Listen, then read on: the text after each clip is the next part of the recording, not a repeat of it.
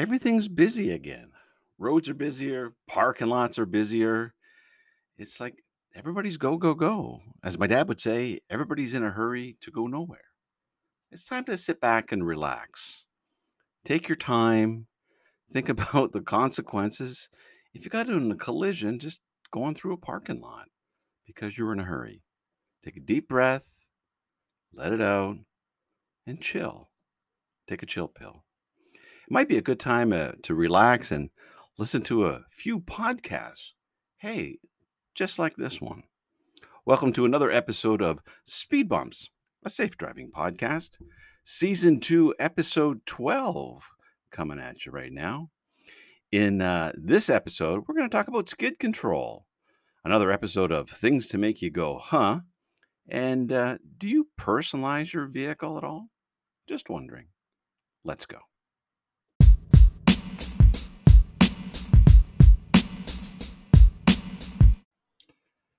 Do you know what it takes to avoid a skid?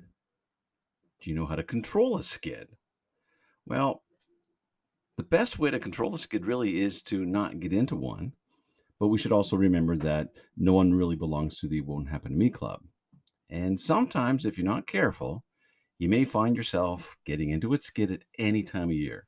We often think about it in the wintertime because of the snow and ice, but the reality is any loose surface is going to create a loss of traction. And loss of friction creates a loss of traction. This would include leaves, whether they're wet or dry doesn't make a difference. It could include gravel, rain, as mentioning snow and ice, and even lane markings can cause your vehicle to slip and slide. So, do you know what to do? So, over the years, people have given out advice, and maybe some experts, maybe some not so experts would give advice to other drivers.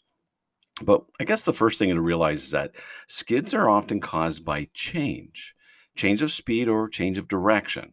So if you couple these up with any loose surface, you've got a good chance of losing control of your vehicle, even for a few seconds. Now, for the most part, you can predict when your vehicle could skid or slide. And if you pay attention to the road surface and you adjust your driving, you can actually control it. And that's the best way to control the skid. But if you end up taking a corner too quickly, or your vehicle may understeer. So, an understeer is when the wheels are turned to the right or left, but the vehicle continues to plow straight ahead. Now, this is often caused by too much speed into a corner or jerky or abrupt steering. Now, all done on a slippery or loose road surface, it can cause your vehicle to skid. Now, the moment you feel this happen, like the absolute moment, ease off the gas and look straight ahead where you want the vehicle to go. Well, at least where it was facing. Turning the wheel more can cause that spin. So you may have to abandon that turn, go around the block, do a U turn, do another way, but try not to continue when you're not really under control anymore. If you try, you could even leave the road, and that's not a good thing. Now, you may also find yourself on a rear wheel skid. Now, this is often referred to as oversteer. Oversteer is caused by too much speed into a corner, rough steering, harsh braking before a turn or a curve. Now, when any of those happen on a slippery road surface, you're likely to skid and lose control of your vehicle. So there's two ways to control oversteer. Now, depending on the type of vehicle you're driving. If you're driving a rear-wheel drive vehicle like a full-size sedan or a full-size pickup truck, look straight ahead, come off all the pedals, and if you can remember, shift to neutral. The rear drive wheel may not be moving the same speed as all the other wheels. It might be moving quicker because the engine is still making this wheel turn. But shifting it to neutral makes all the wheels move at the same speed. This one wheel moving faster, being at the back, can cause that fishtail effect. You may have heard that term before. So shifting to neutral allows all the wheels to move at the same speed. Now, again, look straight ahead, but not around the corner. Again, abandon the turn. Forget about it. Forget about it. Trying to steer around the corner while in a rear wheel skid will most likely cause your vehicle to continue spinning. This is not a good thing. You're not in control. I've heard people say that they would get their kids in a parking lot and do donuts and lose control so they can learn how to control a skid. No, the best way to control a skid is not to get into one. When you are in a skid, you are not under control. Inertia is under control of your vehicle.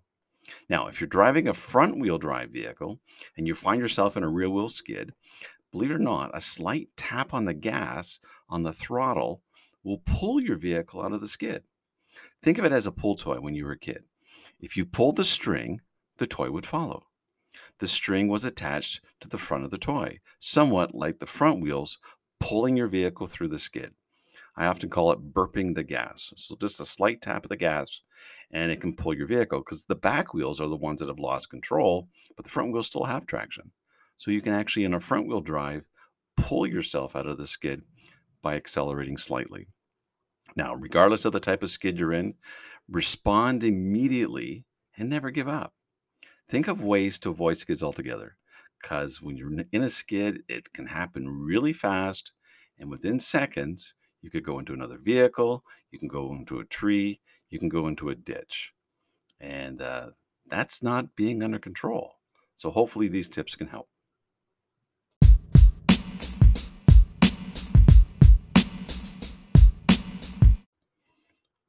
Another episode of Things to Make You Go, huh? Recently, around 6 p.m. in the evening, police say a man had taken a friend's vehicle without permission and drove it down the street. The driver proceeded to rear end a stopped vehicle at an intersection before he continued to drive down the road and they struck a sign. Now, police say that after the second crash, the driver continued northbound from the intersection and they struck a light standard, causing it to fall and now continued down the road. They then struck another vehicle at an intersection. Now, luckily, there were no reported injuries, but multiple people had called the police. Police say that they arrested the driver and seized a bottle of liquor and suspected cocaine. An estimated $75,000 in damage occurred during the crashes. Now, a 46-year-old man is charged with several offenses related to impaired driving, taking a vehicle without consent, driving with a suspended license, and failing to stop at a collision, as well as possession of a Schedule 1 substance. Huh?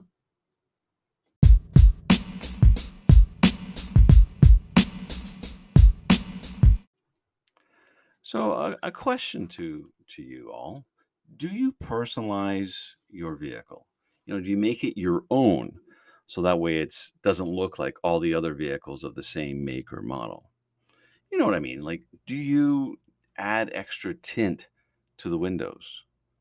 Uh, Part of the idea about adding tint is it can make the vehicle look cool. I get that, but there are certain laws depending on where you live.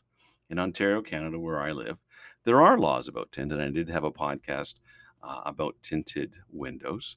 The back window and the rear passenger doors can be tinted as dark as you want. The driver's front seat and the passenger front seat, they can only be tinted slightly to let no more than 30% blockage of light. So you've got to be able to see. And you want people to see you if you're waving them on and things like that. And the front, no tint at all. Even a banner at the top, not allowed. So it can make the vehicle look cool, but maybe you need to know the laws first. What about hanging things from the rearview mirror? Do you do any of that? Now, I know some people will put their parking pass and different things like that hanging from the rear view, but one of the violations in many jurisdictions is obstructing the driver's view.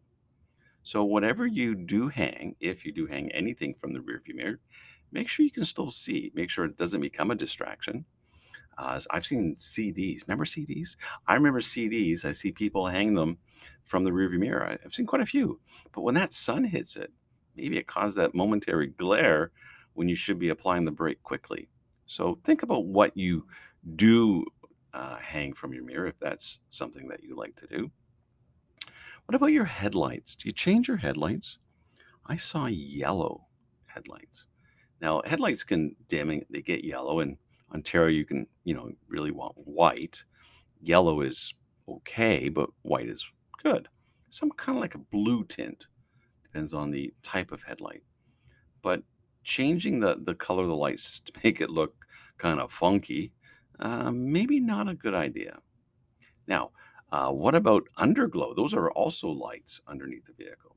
So, knowing the law, depending on where you live, whether or not you're allowed to or not, many places you can't have the underglow. Maybe during a car show, maybe sitting in a parking lot with friends. It looks cool, but yeah, not when you're driving. How about covers for your license plate? I saw one, it was a red vehicle, and it had at the license plate at the back, it had a red cover over top of the license plate, the entire plate. You couldn't see any of the numbers, but it matched the same red of the car. On that, nice. But it's, illegal because you can't read it.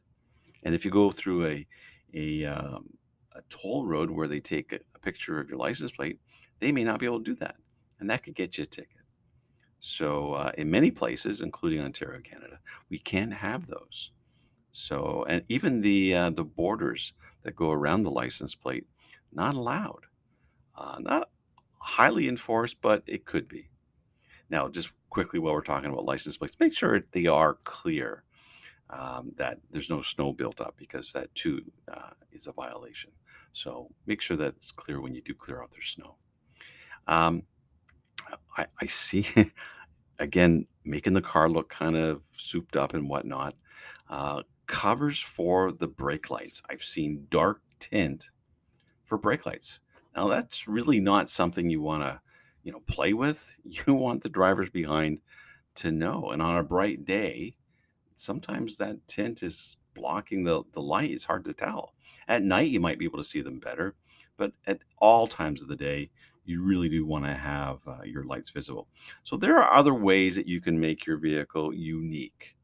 And just do a little bit of research, check the Google, and find out what other things you can do. Check out automotive stores, but know the laws first before you make the leap, before you spend the money.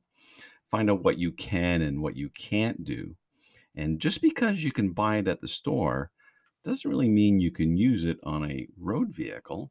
So do your homework first before you spend the cash.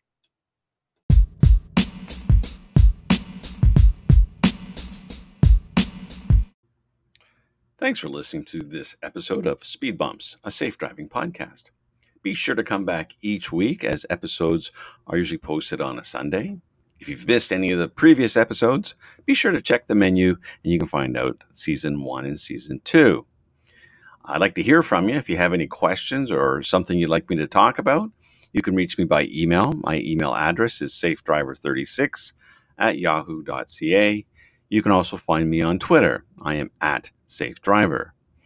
You can also find me on my blog, thesafedriver.ca. I'm everywhere, including back here on Speed Bumps.